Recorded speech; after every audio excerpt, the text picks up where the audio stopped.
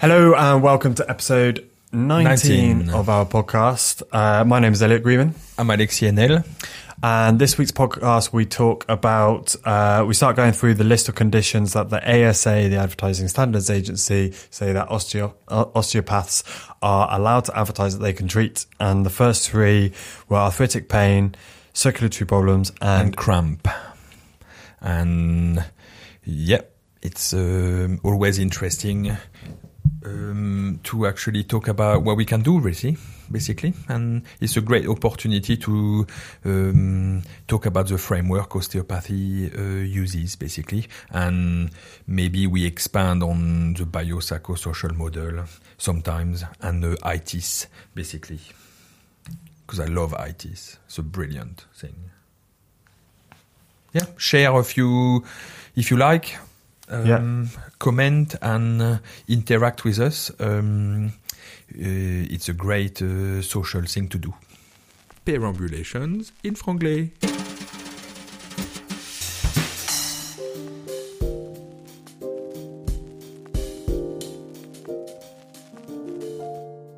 So the conditions that the Advertisement Standards Agency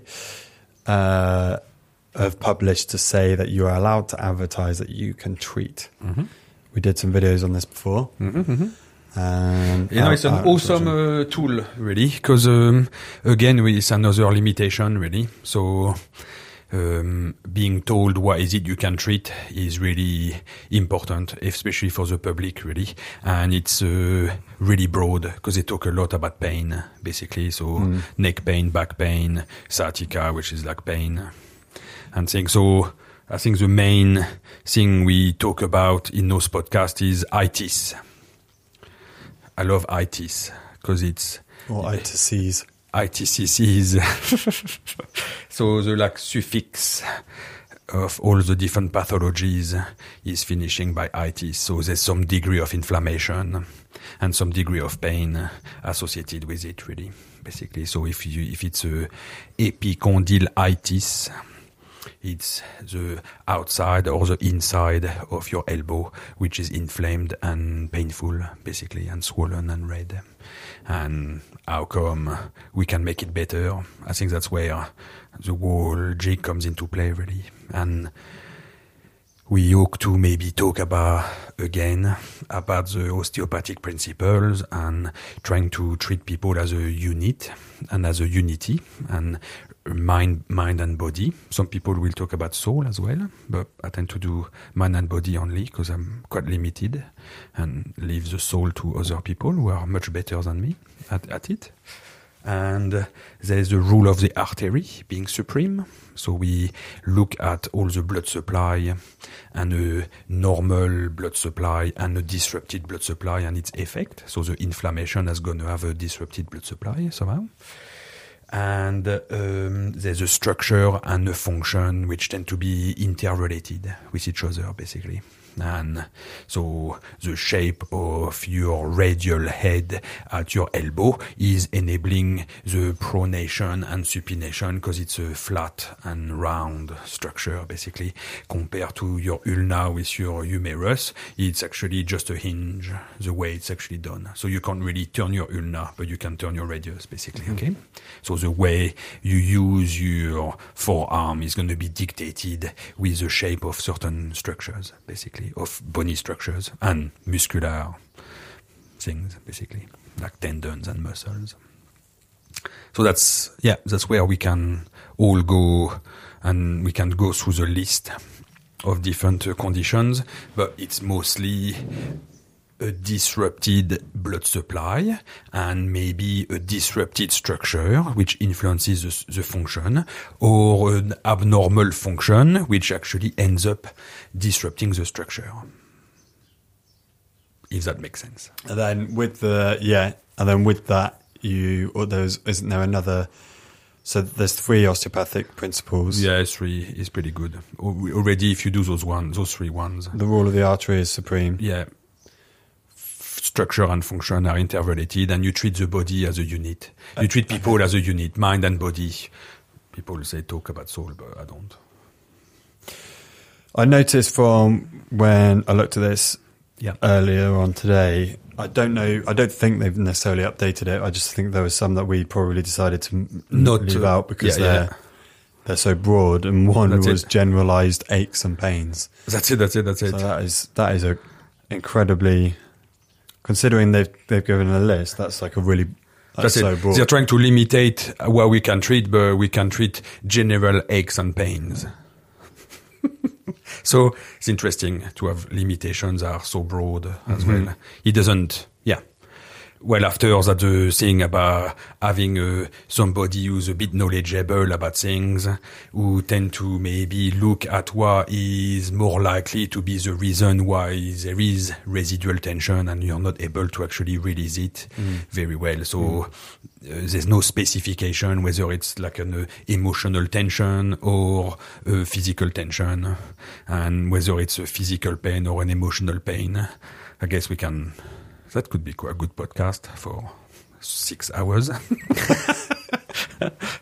No, it's great to have a list of things and people can maybe relate to those kind of stuff. And it's, Should we start at the top and then go through? Go down. Yeah, perfect.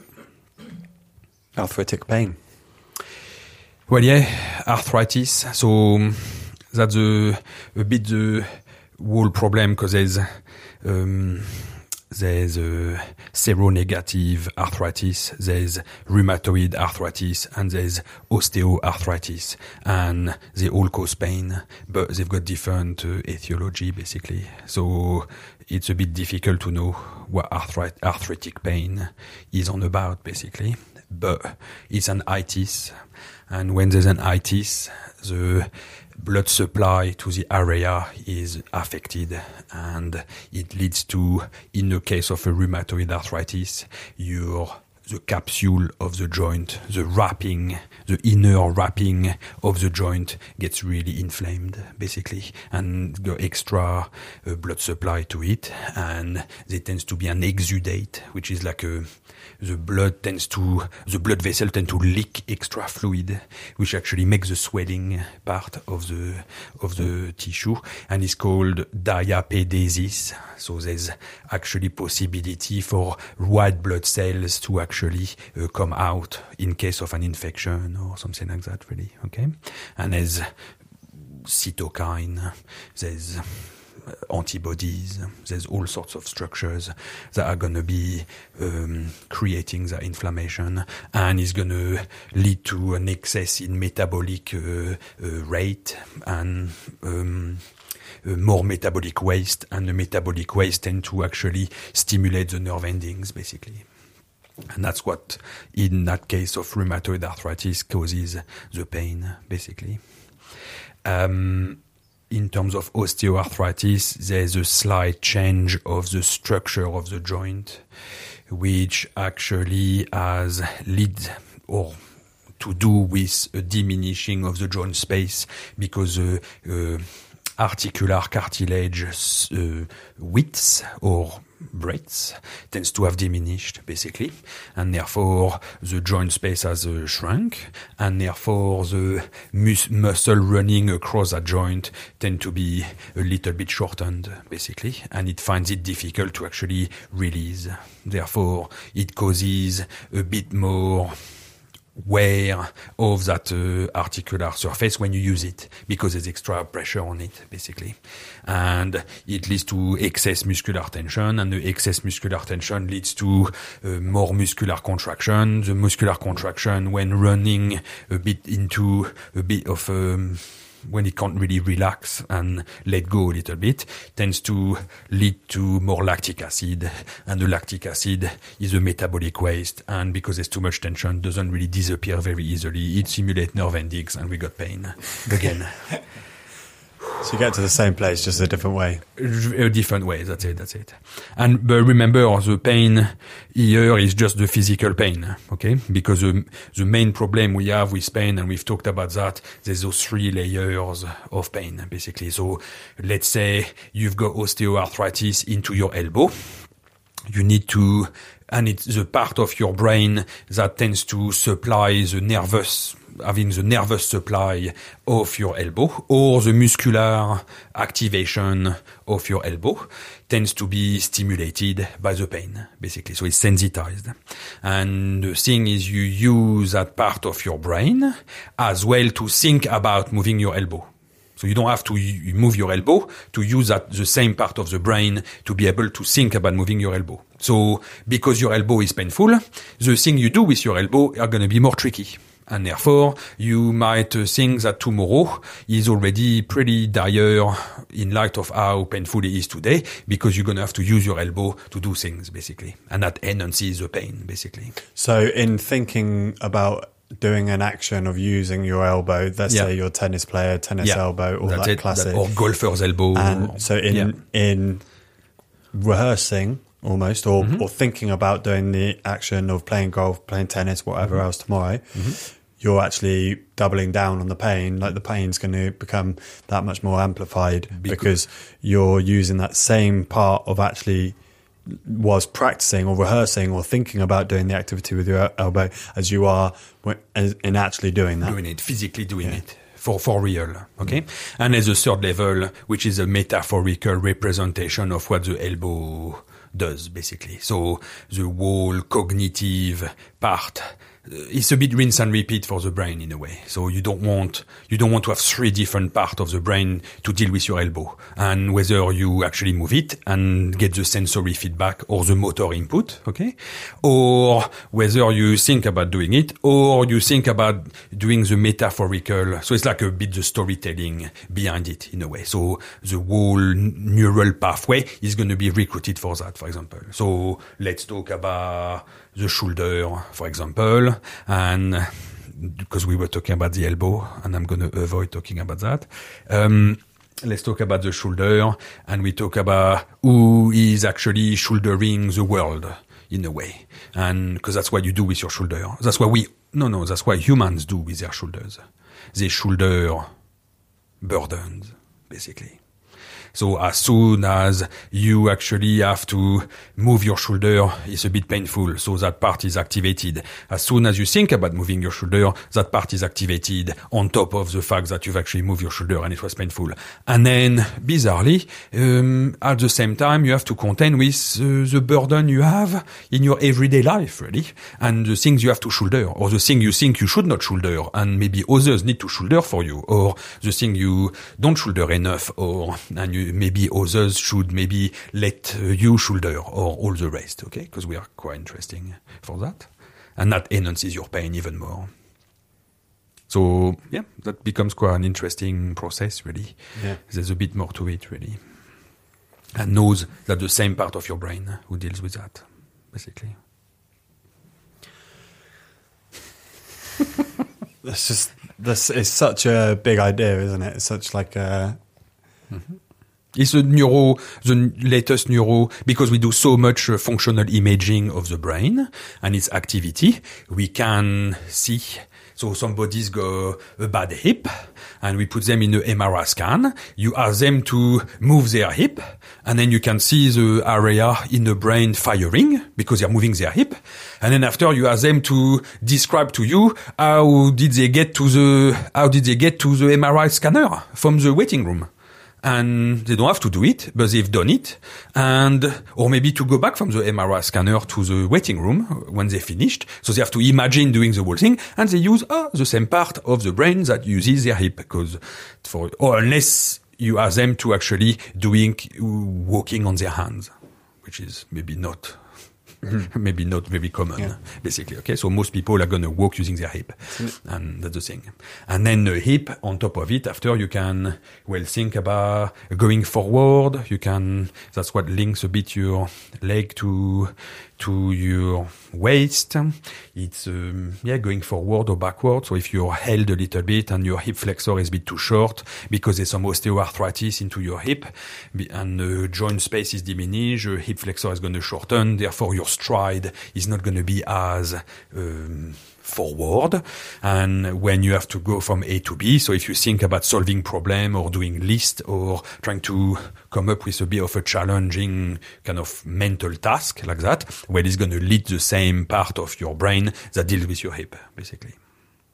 deals with the physical movement of your hip. The physical movement, you thinking about it, and then the metaphorical part. It rinse and repeat.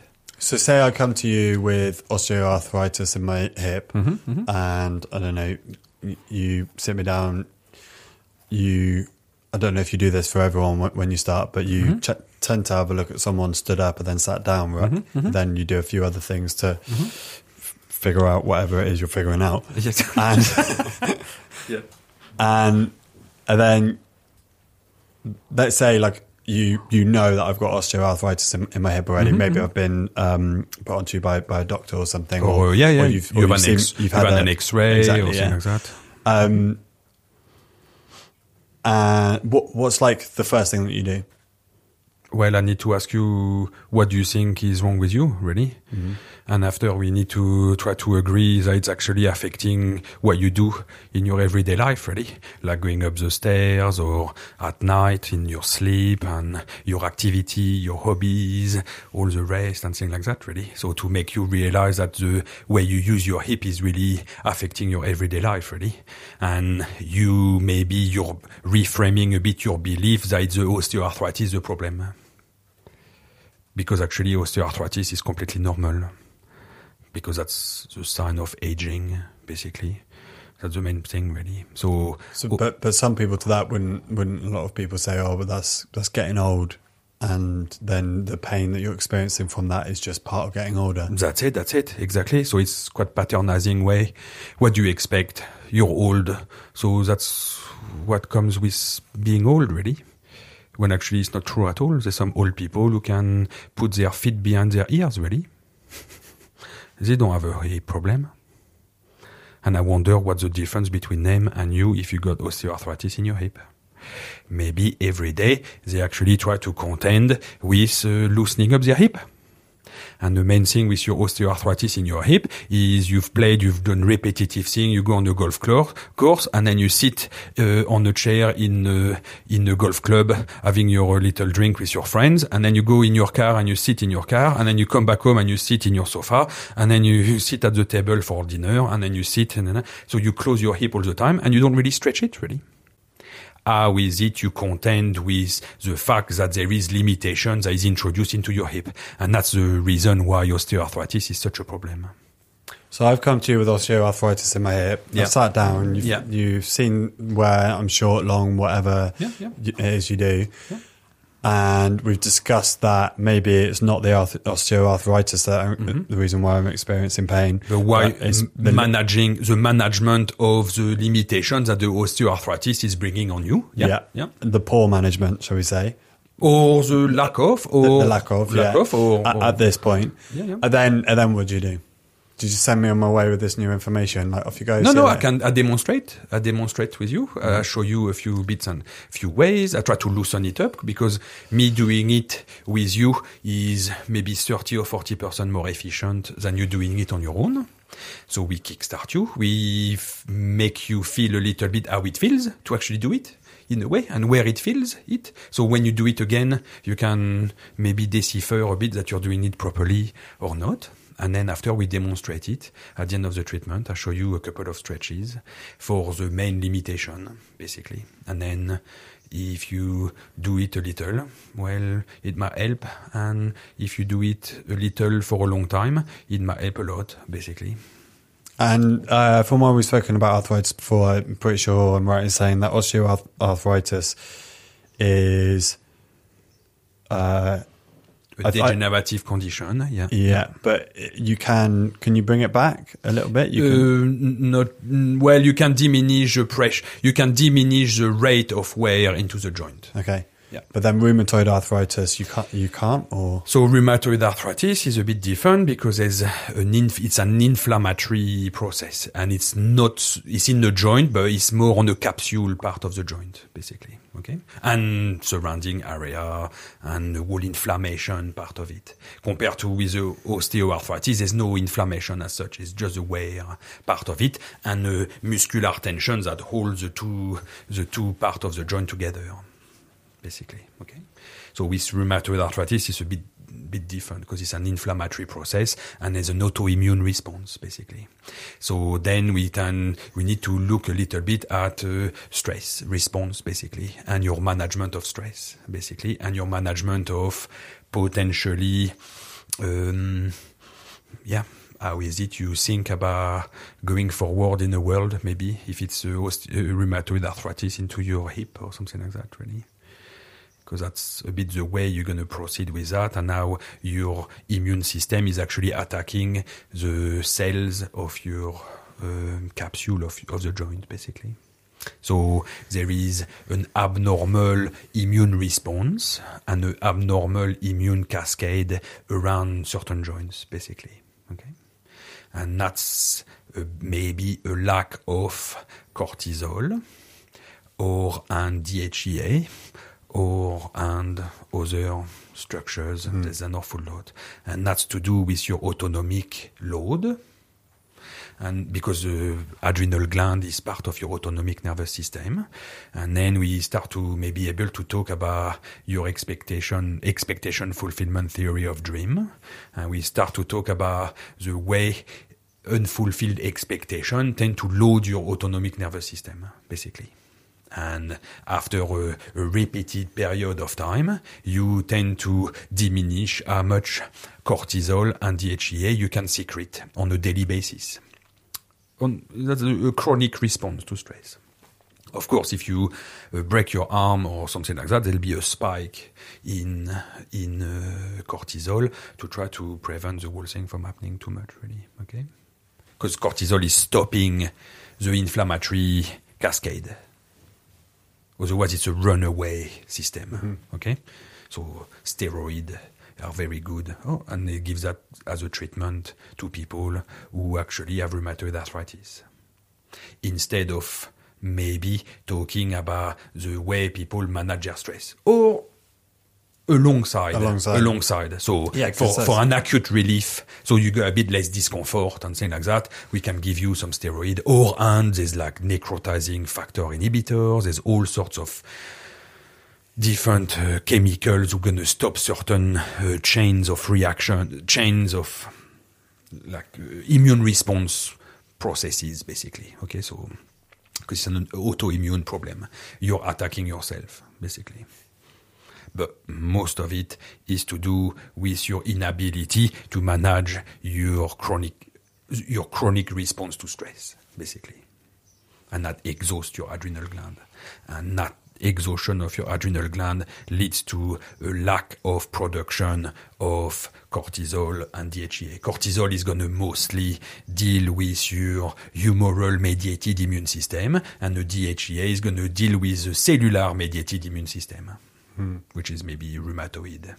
And atopic thing like eczema and asthma would be a little bit more cortisol. So having loads of steroids for a long period of time during your life, especially, might not be such a... So it's quite an interesting thing, actually. We start to notice as a side effect of long-term use of steroid, people developing rheumatoid problem. So people who've got atopic problem, for example, with their Ventolin or things like that, or eczema, and they put quite a lot of topical steroid, things like that, for a humoral mediated problem. They supplement their cortisol. It tends to push the immune system into the DHEA part of it, and then they end up with maybe a rheumatoid problem. And a lot of patients who have had a very long term, because now we start to see, because it's quite recent things really, so where the necrotizing factor inhibitors were not there 20 years ago, or they were there, I'm not too sure exactly the date, but let's say 30 years ago, 40 years ago, there was none of those things really, okay? So the people in there who had juvenile rheumatoid arthritis in the 60s, who were 18-year-old then, who were born in 1940, are now in their mid-70s, and they've had treatment for a good 20 years of those kind of medication, and all of a sudden, we start to see they're starting to develop asthma or eczema. Because we've pushed a bit the immune system on one thing, and then again, the homeostatic principle is you need to try to find a balance, and then you provide something to the body, and it pushes the whole system to the other. it is quite an interesting thing because it's there's just no get out of jail free card really, is there for any of it? Well, thank God we live only we don't live 1,000 years because that would be much more relevant. Thank God we live only 70 or 80 years. That's really quite, and we've got quite good health in the West for a good 20 years. Most of us, of course, there's exceptions. But yeah, the card out of jail is not such a problem too much, really. And it's because life's so short. Because life's so short for one individual. Nonetheless, when we start to look at epigenetic fact, from an epigenetic point of view, there's a generational type thing, and the behavior you inherit from your parents and they've inherited from their parents, and now you carry on that behavior, and now it actually pushes a bit certain traits, certain phenotypes, basically. It's almost like, this is going off topic a little bit, but Fraser, who I think you've met, an old chap with a big beard, one of my mates, he's a bit of like he's like similar age to you, like mid-40s. He's a bit of a punk and a little bit nihilist and believes that when we die, like obviously we don't go anywhere. But he says, you kind of die twice. You die the first time you actually die, and the second time is the last time that someone on the planet mentions your name. It's almost like you've got that second life or a legacy, dare I say. And it's like that's quite like a interesting idea in itself, but it's also quite an interesting idea when you start thinking about not so nihilistic then. No. I'm nihilistic, but I believe in lots of things. Okay, good. Yeah. That's why it's slightly nihilistic, because well, does nihilism really exist? I'm not sure, but that's quite an interesting way to view your responsibility as a person and what you're going to do and whether you're going to try and get your shit together. Because your kids, they obviously people know that they depend on it, but also so do your grandchildren, and maybe even quite a bit further than that. And if you actually do something with your life as well, you never know where the ripple effect of that's going to go.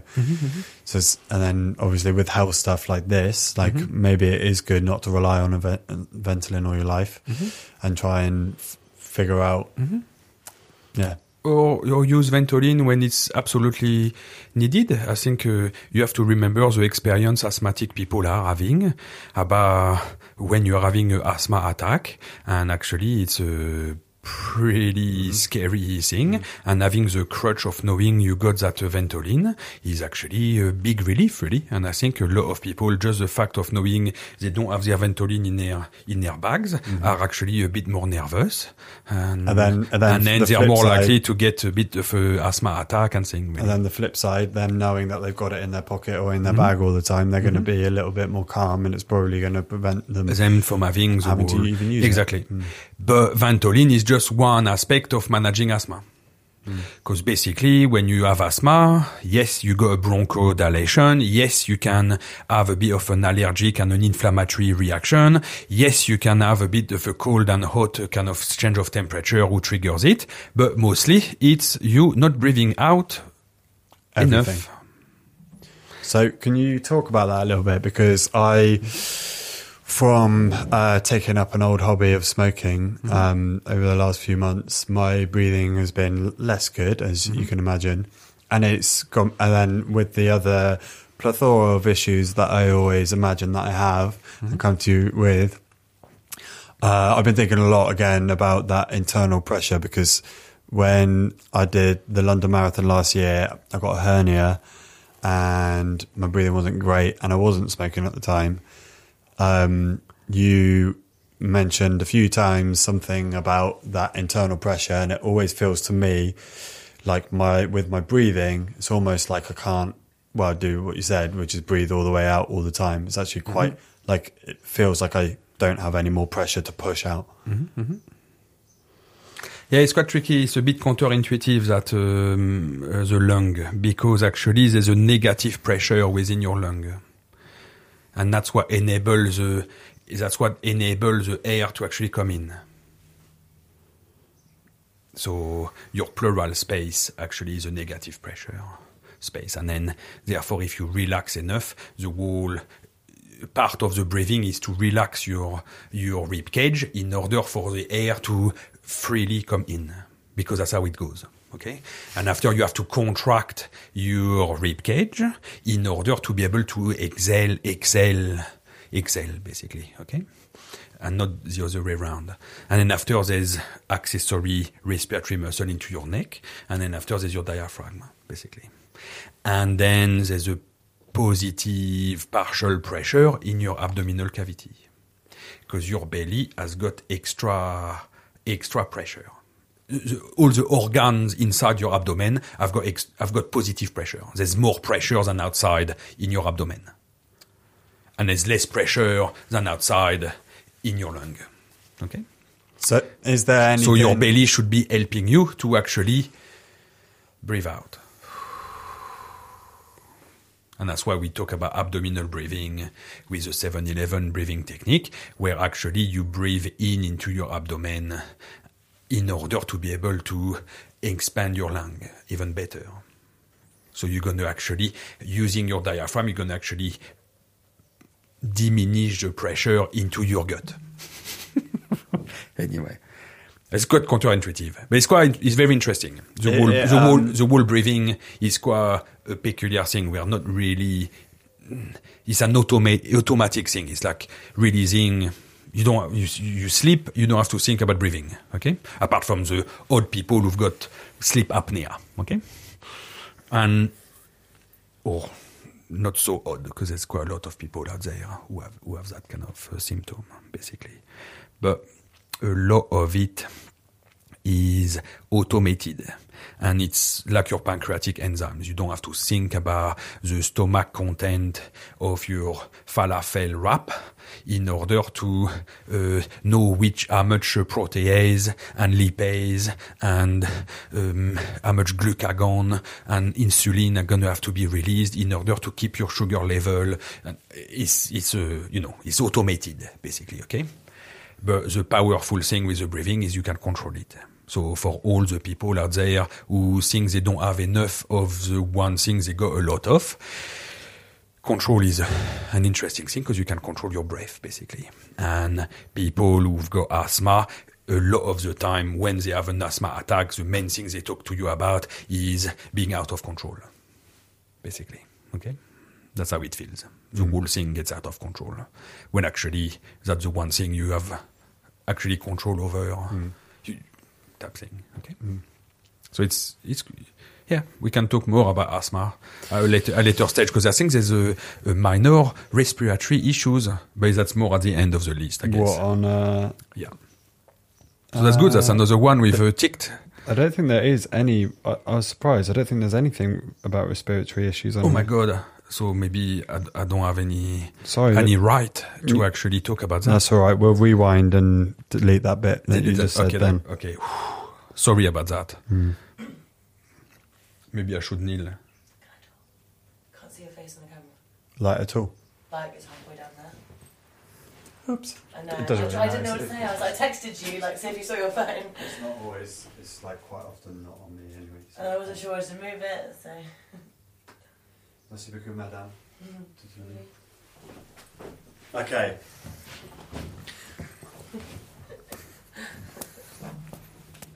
Am I on camera now?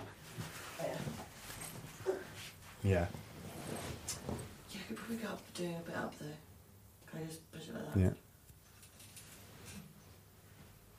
Yeah. It's fine. Yeah. We needed an assistant. We did. That's it. Yeah, that's it. All this Finally. God, You're welcome. Right, next one. Back to some real shit. Yeah. Okay. Cool. Circulatory problems. Well, the rule of the artery is supreme. Sort of what you were talking about. We talk about that. So that's the one maybe aspect of osteopathy which is quite obscure in a way. And thing we have to remember as humans, we are 70% fluid, basically. And there's a very interesting physical property of fluids. They are incompressible.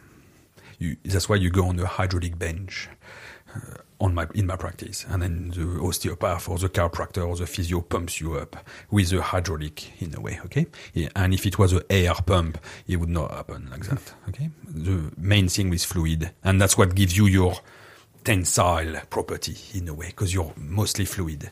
So you got like a high pressure fluid system, which is your arterial system. You got a low pressure blood system, which is your venous system. And then you got like a very low pressure system, which is your lymphatic system. And then you got a part which is actually bathing your central nervous system, which is called the cerebrospinal fluid, basically. Okay. And that's about it, really. And so as osteopaths, let's say you've possibly noticed it's August. Lots of people are on the beach and they are 30 centimeters from each other. So they should be able to notice that most people have got varicose veins on their left leg, much more than their right leg. That's quite an interesting thing. And that's exactly the one thing with the blood supply. Your left common iliac vein is actually much longer than the right one because your vena cava is on the right side of your abdomen. Okay? So it's actually a low pressure system. And if you had a little ptosis of your gut, for example, your inferior mesenteric artery, potentially, and maybe part of your bowel, if it was really constipated or something like that, it would actually push a bit more and apply pressure on the low pressure return system of your venous system of your left leg, and therefore you'll have more varicose veins, basically. Men are going to have more varicocele around their left testicle because of that matter as well, because the left testicular vein drains into the left renal vein, compared to the right testicular vein, I think drains into your right common iliac artery, and your right renal vein is actually a tributary of your vena cava, basically. So, bizarrely, your aorta is on the left side, and the odd branches of all the blood supply of your gut is there, and then the inferior mesenteric artery, if there's a ptosis of your small intestine, is going to actually pinch your left renal vein. And therefore, you get more congestion into your left testicle, basically.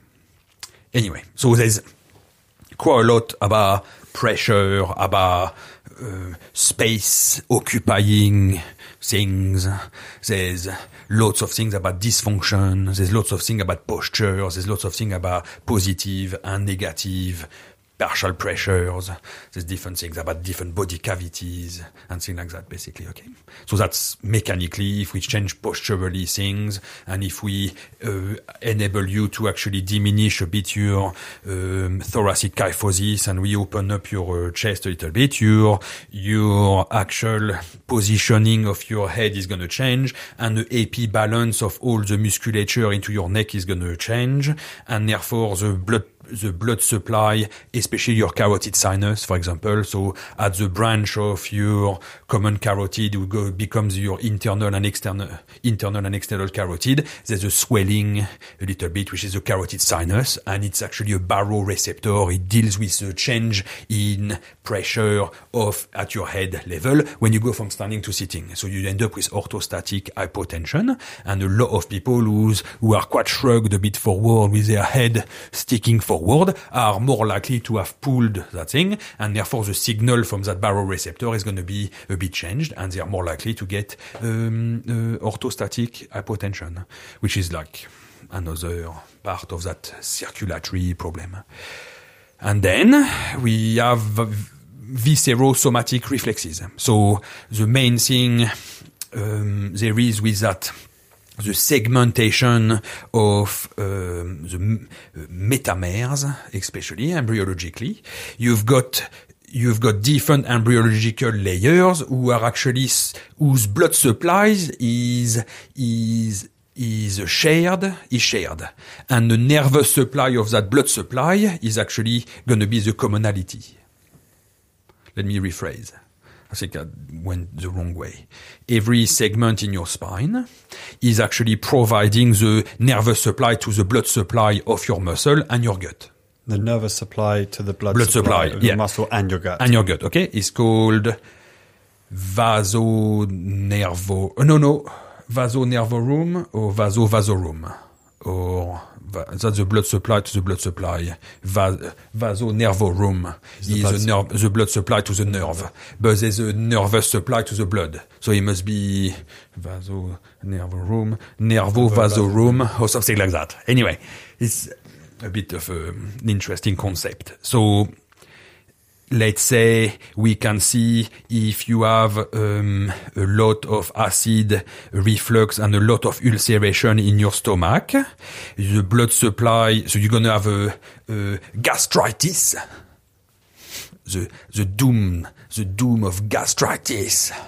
And therefore, what is gastritis? It's an inflammation of your gastrite. It's an inflammation of your gut, especially the foregut.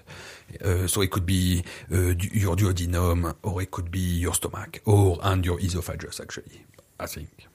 And when it's like that, there's actually a dilation of the blood supply to your stomach, which actually is dealing with acid secretion. And the acid secretion is going to increase, which is going to irritate and inflame the lining of your stomach, which is possibly not going to be able to be neutralized when it empties by the bile juices, which actually are very high in pH to neutralize the acid, and therefore the part of the duodenum can be quite burnt as well. Okay, so you take anti-acid tablet, which actually diminishes the secretion of acid, which diminishes the possible inflammation of things. But my point is going to have an effect on the blood supply of the muscle in your mid-back that shares the innervation of its blood supply with that part of the gut. Okay? And so on and so on. So that's a bit the whole circulatory type thing, really, in a way. So with circulatory problems, I'm guessing some people wouldn't necessarily come to you and be like, oh, Alexi, I have a circulatory problem and this is it. It's more the fact that people are going to come to you maybe, experiencing pain, imbalance, and then you work through whatever is affecting what, and then figure out a method or an approach on how you're going to tackle the different things, I guess, in an order. That's it. So do you ever get people coming to you with something like a numbing sensation in certain parts of their body and then be like, is there anything you can do to help that? Well, I'm guessing that would fall under circulatory problems in some way. Because of the blood supply to the nerve. Yes. That's a possibility. The vasonervorum. Vasonervorum, exactly. And again, there's a tensile type property, so you need to know about different impingement sites for if it's in the tip of your fingers, depending on which finger it is, depending on the territory it is, you know whether it's a nerve or whether it's actually the nerve root. So you need to know whether it's at the neck level or if it's on the path to the hand, which could be into your tunnel of Guillon, just for your ulnar nerve, or in your carpal tunnel. A lot of people are going to have carpal tunnel problems, so we want to decompress the carpal tunnel in order for the sling that it provides for the median nerve to be able to sling a bit better, and the inflammation is not, we talked about hydraulic again, you got a dome of ligament, and you got a bit of a bottom of bones, and the nerve goes through. If there's inflammation there, it's going to tug the nerve, and the nerve, when you move your hand, is going to be pulled, and then its blood supply is going to diminish, and then the conductivity of your nerve is going to change, and therefore you're going to end up with pins and needles. So it's a variation on the same theme all the time, really, in a way, okay? It really is, isn't it? Very much. I mean, I guess arthritis could be quite nicely put under circulatory problems, I guess. Well, if it's a rheumatoid problem, yes, there's definitely a dilation of the blood supply around the joint, which actually causes the inflammation locally. But for the osteoarthritis, it's a little bit less straightforward in terms of the circulatory thing. But you get extra attention into the muscle group, which actually moves the joint in a way, okay? And therefore you get maybe a bit more fluid retention into your extremities or something like that, really. In a way, okay? I thought you said you only wanted 3 minutes for each. Yeah. I wish, again. There's too much to talk about, and then maybe I divert a bit, and it's difficult to really stick to the one thing, but there's so many, you have to pull from so many places, really, in a way. I think it's quite nice, though, because obviously we're trying to build up your conditions pages on Euphoria Osteopath's website. Mm-hmm. And I think it would be quite nice to end up having, a number of different ways and a different, like you mentioned, obviously like hip and shoulder and tennis elbow a little bit on the first one. And then on this one, talking about a couple of different things. I think it's quite nice to have those examples because you obviously know what people are like, and I know what I'm like when I'm quite like fixed state of attention about something. And if I came onto your website or got, referred to you, I would probably still come and see you, but if someone refers me to you and I don't see that you explicitly say something about something to do with what I'm experiencing, then I'm probably going to be maybe a little bit put off. But little knowledge is dangerous. And I think that's where Google is a bit the problem as well. So the main problem with pain and discomfort, because I see mostly people who are in pain, that's the thing really, in a way.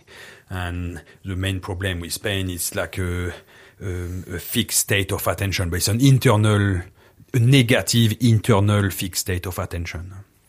And that's a bit the tricky part, really, because it's associated with different personality traits, and neuroticism is one of those, basically.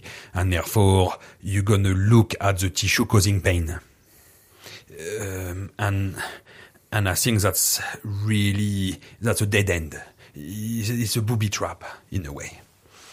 So, arthritis, you're 74, what do you expect? The whole lot, bang, that's it, there's no... What does it do to people? How much hope have you got then? Oh, well, you got another 15 years to live. You might as well shut the fuck up and then die. Because you're 74, so you're going to completely stop to a halt. Because that's what everybody does. Do they really? So those belief systems are completely stifling us in a way. And people in position of power have to be very cautious about how they talk to people and how they actually, because people come to see you and they're in a very strange state of attention as well. So they're a little bit in a hypnotic state as well. And you got your white coat and you got all your books and your wall of fame and your skeleton and the whole lot. It's a bit like it's going at the theater in a way, okay? Oh, that's what we call where we do the surgery, actually. That's quite strange. Anyway. And yeah, that's it really. So you have to really choose your words really, really well. You have to choose your word very well. And the problem is having to reframe people's view of their condition when they've had an X-ray. Oh yeah, but I've got an X-ray and it shows I've got wear and tear. Yeah, no doubt. It's a radiographic diagnosis. No doubt. For osteoarthritis, you need a diminish in the joint space. You need to have osteophytic growth. You need to have subchondral cyst.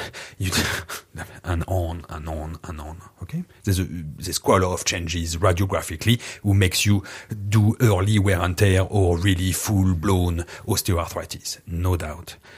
But how helpful is it for you as a patient to know you got osteoarthritis? Especially if you're being told, well, you're just an old fart. What do you expect? That's your lot until you die. When actually it's a bit like, well, maybe it's time to look at how is it you manage the joint that is the problem, really. What is it you do with it? How is it you think about what you do with it? How is it you look at the whole lot to try to dampen a bit the thing?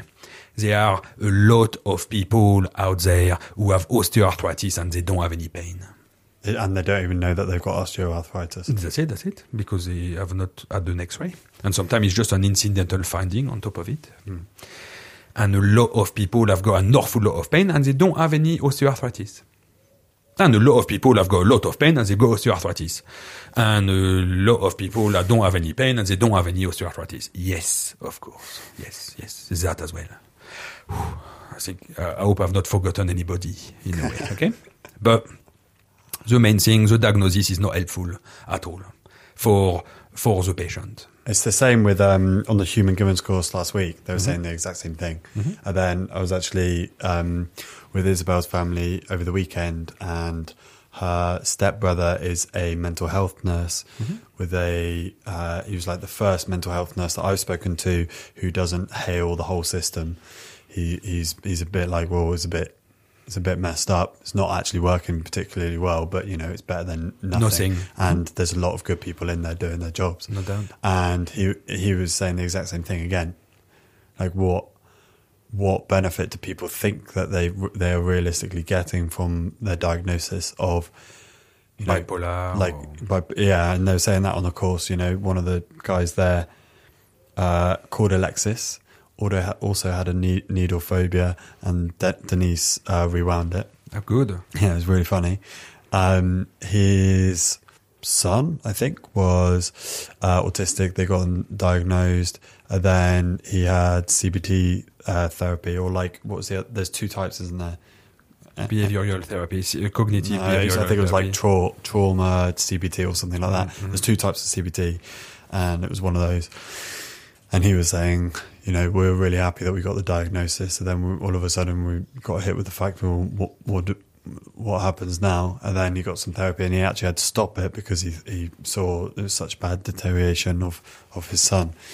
And it's just it was like such a big eye opener for me. Like, again, talking to Isabel today in the park about how I've gone to the doctor, had a couple of tests. Sure enough, I'm healthy as anything on those tests, and I'm probably going to go back. But at the same time, the amount of times that you said to me, there's this and this that you need to do to address some imbalances, then you probably need to breathe more than you are. Maybe just try those things for a prolonged period of time and see what happens. And every single time, even though I think I know that it's probably better not to just, you know, maybe hope, and that's definitely what I was doing, hope that the doctor's going to be like, oh, you've got this massive illness, we'll just fix it and it's fine. It's not. It's like still I slip into that sort of path of putting like an external locus of focus, as you like to say. And an itis or a condition often doesn't really give anyone anything more other than a label to fit in with what they've got. And the potential for secondary gain, and the potential to belong to a Facebook group with everybody on it who have the same condition, and who tends to justify the fact that you can't do things, who tends to help you to talk to others. Oh yeah, but you don't see my depression, and people who are depressed, and it's not super helpful. It's helping people maybe to deal with it themselves, really, but or deal with it in light of what they think others tend to look about it and think about it, when actually it doesn't really matter too much. It's not sometimes very, very helpful. Well, it's like you were talking earlier about asthma, and that's something that obviously I went to the doctors all the time when I was younger for asthma.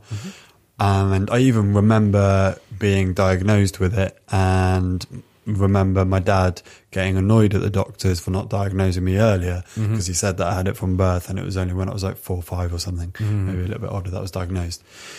And from what you were saying, and from what I now believe or know or whatever, it's quite nice to have a few different tools to tackle something. It's quite nice to think, well, you know, I do have access to controlling my breathing, and I do have access to, you know, cardiovascular exercise and a few other bits and pieces. And Ventolin. And Ventolin. And I also have the choice of whether to smoke or not. And maybe I shouldn't at all, but... Maybe that's a bad use of a tool that is actually helping you to breathe, but that's a different story. Exactly. In a way. So I think sometimes that's the main problem. There's a secondary gain here, or there's a little bit of a positive out of a quite negative behavior. So the main thing about why is it there's so many people vaping is because they use their breathing to distress, really. And vaping is going to create popcorn lungs. Smoking cigarette causes cancer. All sorts of things, really. There's autoimmune problem with vaping because of the little mycelium in the blood supply and the capillary bed and things like that, really. But it's nonetheless a way of actually breathing and controlling your out breath. That's what you do when you smoke, basically. So actually, you do 7-Eleven when you smoke, but you could do it with a pen, and then you might not have a cancer lollipop to do it, really. But yeah, let's not maybe vilify too many people who actually smoke, and not to say that it's actually a good thing because it helps them to distress and actually it helps them to breathe, because actually on a long-term basis there's definitely it's completely 110% sure that there's a correlation between smoking and cancer. For sure. Full stop. But for me, that goes back to what we were talking about pre-podcast, which is that anything that is enjoyable done to excess is an addiction. And then I believe that some of the physical issues, and I'm sure mental issues, of course mental issues that I have, are off the back of me doing things that were enjoyable to excess, to the point where it's an addiction. And now I have to try and figure out how to address some of those things that have... Welcome to being a human. Yeah. And so with the smoking, so there are people, like we've spoken about this before on the podcast, I think, where that get into their 90s or even 100s and they've smoked all their life. But they are the exception. They are the exception, but obviously there's a thought, or at least I have a thought behind that, which is that a lot of the time when people are doing things to excess and to an addiction, and I'm not saying that these old people that survived while smoking weren't addicted, but I'm saying that addiction then becomes so intense that actually doing the thing then becomes even more stressful rather than it not being stressful. Whereas potentially there is an argument to say that people who live until they're 105 and they've smoked all their life, all of their retirement or whatever, maybe every cigarette wasn't more stressful, and maybe their addiction to that, their relationship to that addiction, maybe wasn't as stressful as most other people's is. Or their genetic predisposition to the type of cancer that smoking is going to create, it was not there, and therefore they had the lucky card in a way. So jail-free card. That's it. Smoke yourself not to death. Card. Great. So, but you don't know until you're 105 and you smoked all your life. That's the main problem, really. And anyway, it's probably better to hedge your bets on that one. Yeah. But there's definitely people who have lung cancer who never smoked. So yes, figures that out a bit as well. So should we do one more? Yeah. Cramp. Okay, cramp is interesting thing because again it focuses your attention on a painful muscle who's actually cramping. It's pretty hard not to kind of focus on that really. And the problem is again muscle don't work in isolation. They work in trains. In trains. Or chains. Chains, and there's agonist and antagonist, and there's all sorts of interesting things. There's electrolyte as well. So the fact that I was going to say I suggest to some people to stretch their quadriceps and their hip flexors. A lot of the time they go hamstring cramp when they actually stretch their quadriceps. So the eccentrically loaded muscle tend to get some slack by actually stretching the concentrically loaded muscle. The antagonist who's eccentrically loaded is going to have some slack, and the way for that muscle to get the slack is actually to cramp. because that's really a good way to actually contract all the muscle fibers to try to shorten the muscle who's been long for a long time. Okay? And then... So much sense why I've been having... And then there's electrolytes. There's different things. So in terms of... There's calcium. That's a very big one, because as much as you're told to actually lick the wall, which is white, and eat some milk because it's white, so it must be good for bones, because bones are white, Bones are white, so everything, chalk is very good because it's full of calcium. Everything white is good for bones. Everything that is white is good for bones, which is quite an interesting concept. Heuristic, yes, that's it. If you're not lactose intolerant, and anyway, that's another story. But calcium is really quite an important thing, because calcium is one thing that does muscular contraction, basically. There's magnesium as well. There's different other electrolytes. So you might lack certain salts, basically, and that predispose you to having cramp. Then there's a bit the blood supply again to the muscle, which tends to provide you with the excess calcium, because the calcium from your bone is being eaten up and released into the bloodstream for you to be able to do muscular contraction. And when it's used, it's put back into the bone with another little thing that patches it. Okay, osteoblast and osteoclast activity. So there's hormonal things as well. So all that is estrogen driven a little bit. So certain time of the life, certain half of the population is actually more subject to cramps as well because of that. So yeah, cramp is another interesting thing. But again, that's an external, a negative internal focus of attention. In a way, okay? That's pain again.